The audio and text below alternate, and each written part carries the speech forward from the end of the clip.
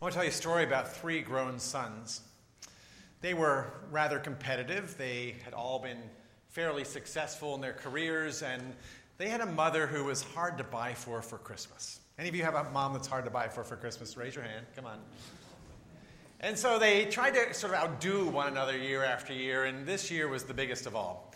So the first brother says to his other brothers, he says, I had a really good year, and I built Mom a brand new house. And it's huge. It's not like that little house that we grew up in where we had to share a bedroom. No, this is a big house for Mom, and I know she's going to love my gift. And the second son said, well, that's great, but Mom's been a little bit confined, and she doesn't get out much anymore, and she doesn't drive, so I got her a brand new Mercedes. And not only that, but a driver to go with it. So at any time she wants to go out and see the world, she can just be on her own. Now, the third youngest brother said, Mom really loves to read the Bible. And her eyesight is failing, and she's having a difficult time, so I got her this parrot. And it's an amazing parrot. And I trained it myself. It took me 10 years to memorize the entire Bible, so Mom can just ask any Bible verse, and it's even better than Google or Bible Gateway or anything it will do. And I sent it to seminary for 2 years, so it also offers commentary. Just an amazing parrot. I know Mom is going to love my gift the best. So they all gave their gifts that Christmas, and they were sort of waiting to see how Mom would respond. And later in the month of January, they got a group thank you note, and it went like this. Thank you, boys, for being so generous. You really shouldn't have. You were just over the top with your gifts this year. Bruce, I love the house, but it's kind of big. And I find myself sort of just living in one room anyway, but I have to clean the whole house. But thank you for the thought. It was very nice of you anyway. And Glenn, the car is great, but, I don't really go that many places, just down to the grocery store and out and around. It was a little excessive, don't you think? And the driver, well, he's sort of rude. So I don't really go out a whole lot, but thank you. It was the nice thought anyway. Oh, but Jerry, yours was the smallest gift, I know. But boy, did that chicken taste great.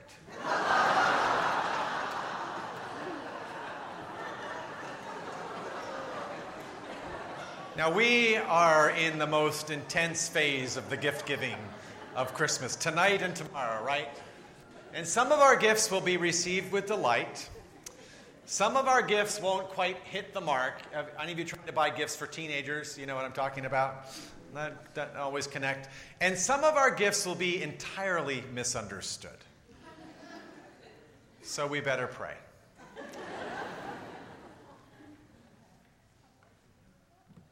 Oh, gracious God,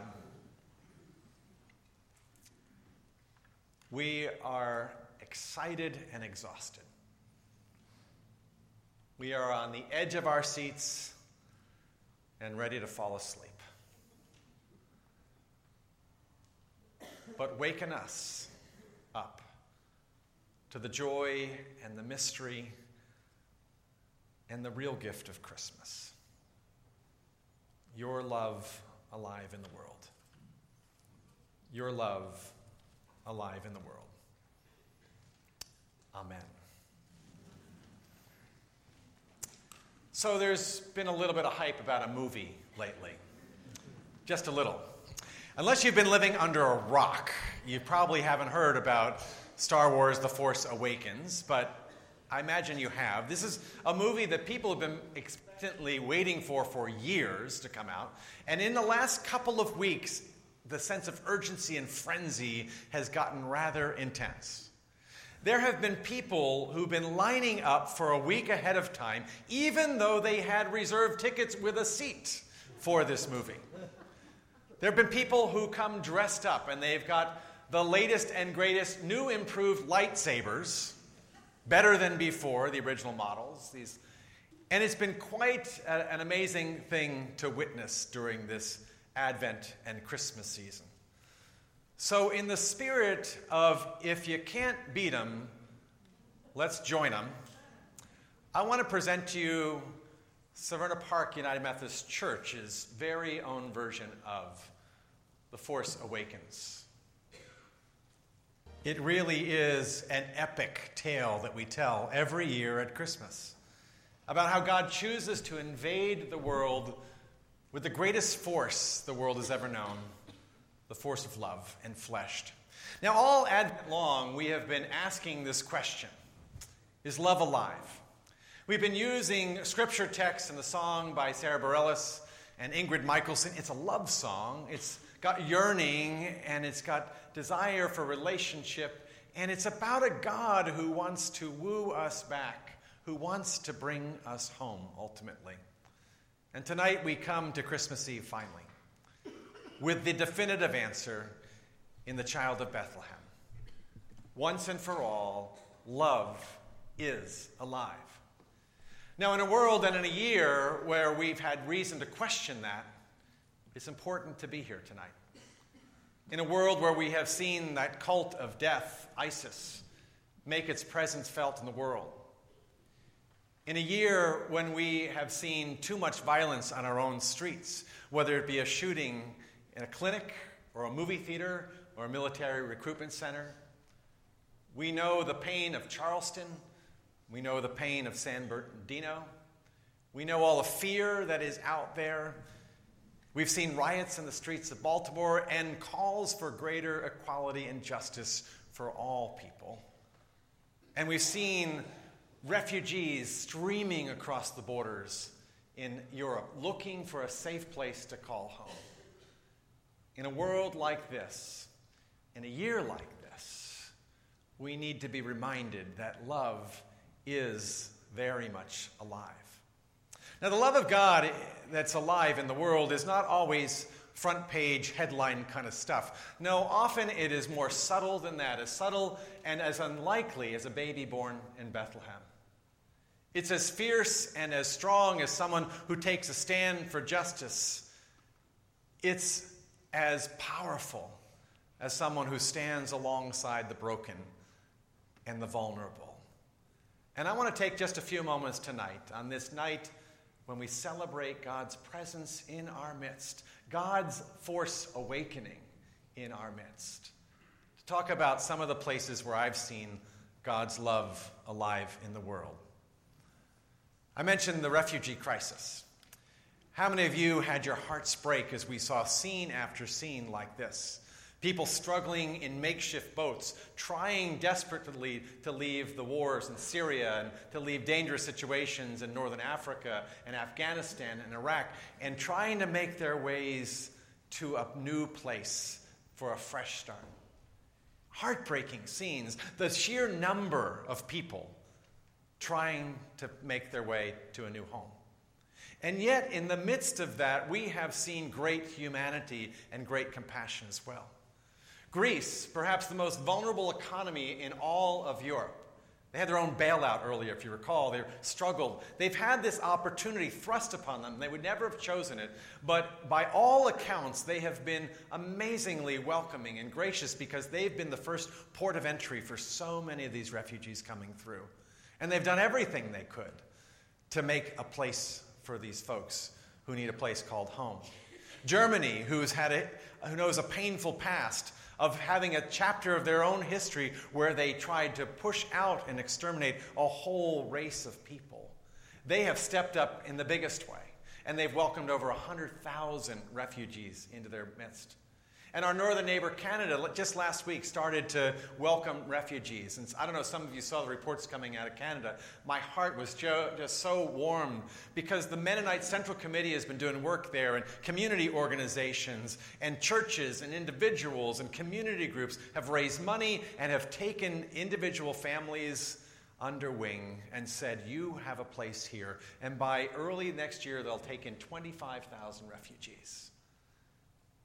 When I was watching the news last week and saw the story of this one young family, a mother and her two daughters being given new coats and being given hugs and embraced, it was scary for both sets of them, right? The host family didn't know what they were getting into. Those who were coming from far away had no idea what lay before them. And yet as they were handed a key to their new home, I just was so drawn to that moment.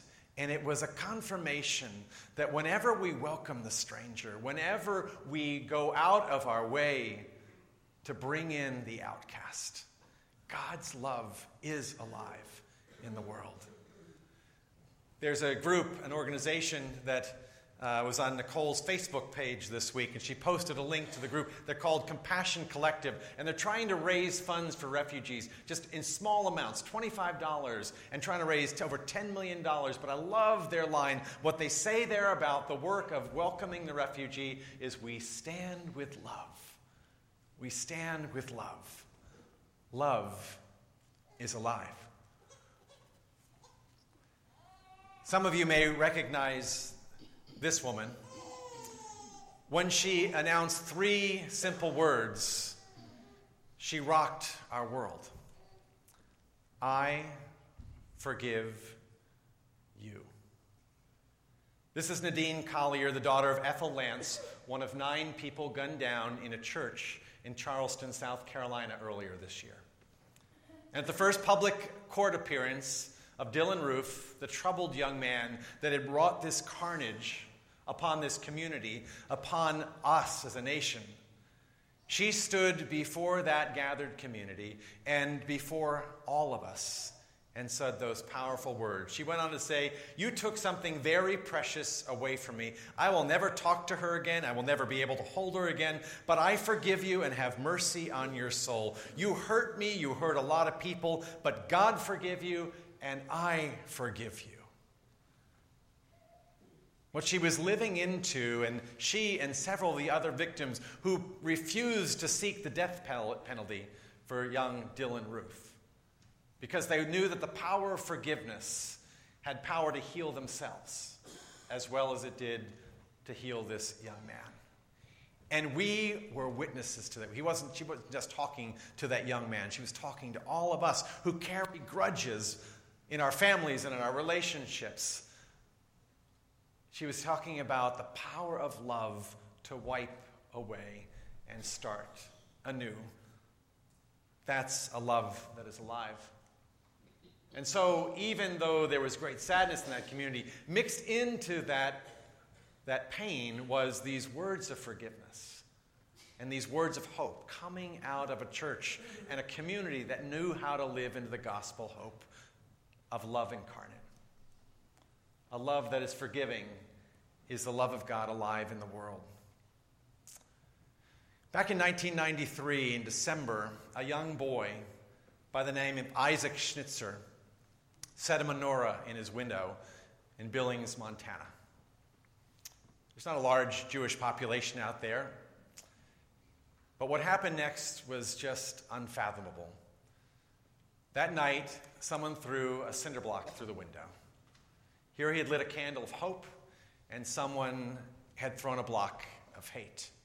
When they went to the authorities to say, what can we do about this, they were told, well, the only way that they could assure their safety was to no longer put any symbols in their windows to show that they were Jewish, as if though they had done something wrong. Well, when word of this spread to the community and to the churches in Montana, the Alliance of Churches in Montana, and then the particular churches right there in Billings, Montana, took up the cause. First, the United Church of Christ rallied their own people. Then they called on other pastors and other churches, and they encouraged people to stand in solidarity with Isaac and his family. And they put 10,000 menorahs in the windows in Little Billings, Montana. When Isaac drove around the community with his family and saw all of these menorahs in the windows, and shopkeepers who had no hate, no violence, peace on earth, and signs in their windows. All of these menorahs, he said, I didn't know so many people were Jewish here. And his mom said, they're not, but they are our friends. They're not, but they are our friends. The story has now been turned into a children's book. It's called The Christmas Menorahs. And what a fitting title. Because what was done in solidarity with Jews of another faith, our brothers and sisters in this big Abraham family that we're part of, could not have been a more fitting way to honor the Christ child. Ironically, they were supporting a menorah, but they were honoring the fierce love of God that stands in solidarity with those who are vulnerable. Love is alive. Now, as your pastor, I get the privilege of seeing Love Alive pretty much every week in and through this congregation. I got to hang out with our youth this summer out in eastern Kentucky at Appalachia Service Project. It was the 35th year of being out there. I get to see people go every month to Heaven's Kitchen. As a matter of fact, the day after Christmas, our crew will be there in Brooklyn Park serving the hungry and those in need. Here's Brian fixing up the Costa Rica Mission Project Center. So there's a team that goes out to Costa Rica this summer. And Nicole trying to hold in all of the stuff that you donated for Living Well on Wilkins and the children on Wilkins Avenue that we help support this Christmas. A place of refuge and hope. Serving meals right here in our church building and providing not only a safe place to stay, but a place of radical hospitality for guests who have no place to call home. I've kept up with one of those guests. This is Tiffany. Tiffany stayed with us back in November, and she gave me permission to tell her story. I've been following up with the guests at many of the churches along the way. I've been to see them at several places, and Tiffany, when she had come to us, had just started her 6th day of sobriety. And so I asked her if I could just take a picture of her every day to mark the days of progress. And so while she was here, I took day 6, 7, 8, 9, and 10. And then I caught up with her again, and I took day 14, and I caught up with her again, and I took day 21 and day 23, and I saw her this past Monday down in Annapolis. We were there together at the longest night service, a memorial service for the homeless folks in our community in Anne Arundel County that have died this year. 18 people. And after we had read their names and sung Christmas carol and prayed prayers, I caught up with our friends and I reconnected with them, and I saw Tiffany, and we took day 45. Day 45. And the reason she's there is because she has learned to love herself again, and she has learned to accept the love and the strength and the support of other people who are caring for her on this journey of recovery. Love is alive. Love is alive. Yesterday, I spent several hours in the hospital at Johns Hopkins. There's a young woman from our congregation, one of our college students. She's a freshman at Towson, and she has not had the typical first semester that she was hoping for. Right in the middle of her finals, she started to have these strange symptoms. She was having some dizziness, and she couldn't walk for a little while, and so first they thought it was vertigo, and then it turned out it was something more serious. So she's been at Hopkins now for the last couple of weeks, and they've been running test after test after test, and she has sort of a rare neurological thing going on with her. They're still not sure all the details, but I sat there and I talked with her mom yesterday for about an hour.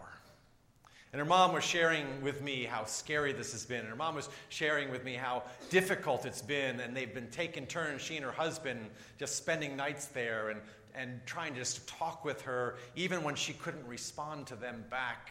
And try to advocate with her, with the doctors, and the next steps that she's going to have to take to get rehab to sort of learn how to walk with full strength again. And her hearing has been affected by this. And there are a lot of hurdles for her. And in the middle of that pain, in the middle of that anguish, I told this mom, I said, this is what love does. When you love your daughter this fiercely, you wait with her, you hope for her, you pull for her, even if you can't do anything else other than be there for her. And I think that's what this force awakening in the world is like when God comes to us in Jesus. For his name will be called Emmanuel, which means God is simply with us through the really good stuff and through the really bad stuff, through the times when life is great and through the times when we don't know how to put the next foot in front of the other. God is with us, and we can be with each other. And when that happens, love is alive in the world. Now, I get to do some pretty fun stuff in my job, too. It's not only going to hospitals, it's getting to hang out with 3- and 4-year-olds during the month of December. And if you want to have some fun during the month of December, you hang out with our nursery school kids. Am I right, Heidi? And I got a chance to tell Christmas stories on these steps a couple of weeks ago, and then catch up with our preschoolers again this past week as they were singing for their parents and jingling their bells. Pictures were being taken about every 7 seconds, of course, as they should be. And then there was a visit from a guy with a long beard, and they were sitting on his lap and telling what they wanted, and they got stories and hopes and a little gift. And as I was making my way back to the office after I'd taken some pictures there was a little boy by the name of Maverick. And Maverick was trying to get into the sanctuary. He was sort of making an escape. And his dad was close in pursuit and trying to say, no, come back here to the fellowship hall. And when I saw he so badly wanted to go to church, what's a pastor supposed to do but help him get in the church? So I said, come on in, I'll turn the lights on for you. And so we came into the sanctuary, and I started pointing out the stars and the banners and all of the decorations and the candles, and he was just soaking it all in. And then he was sort of looking up and then looking forward as he moved into a pew right over there. And he said this, he said, "Is this where they come to see Jesus? Is this where they come to see Jesus?" Now, my hunch is that that's why you're really here tonight. Just in hopes of catching a glimpse of this love incarnate, this love infleshed, this Jesus who is the sign of God's awakening in the world. If we can just sense it for a moment, God's own Son, that pure, holy light that we'll sing about in Silent Night. Love is alive. And so on this Christmas Eve, I invite you to come close to that love's pure light. I invite you to feel this love, to witness this love, to let this love wash over you and through you and overflow you out to the world. Because the greatest force that the world has ever known has awakened in Bethlehem. You see, once upon a time, in a Galilee far, far away, a brave teenage mom and a scared dad came to Bethlehem, and they gave birth to their first child, and they named him Jesus. Love alive. Or in the words of Luke Skywalker, the force is strong in my family. My father has it. I have it. My sister has it. And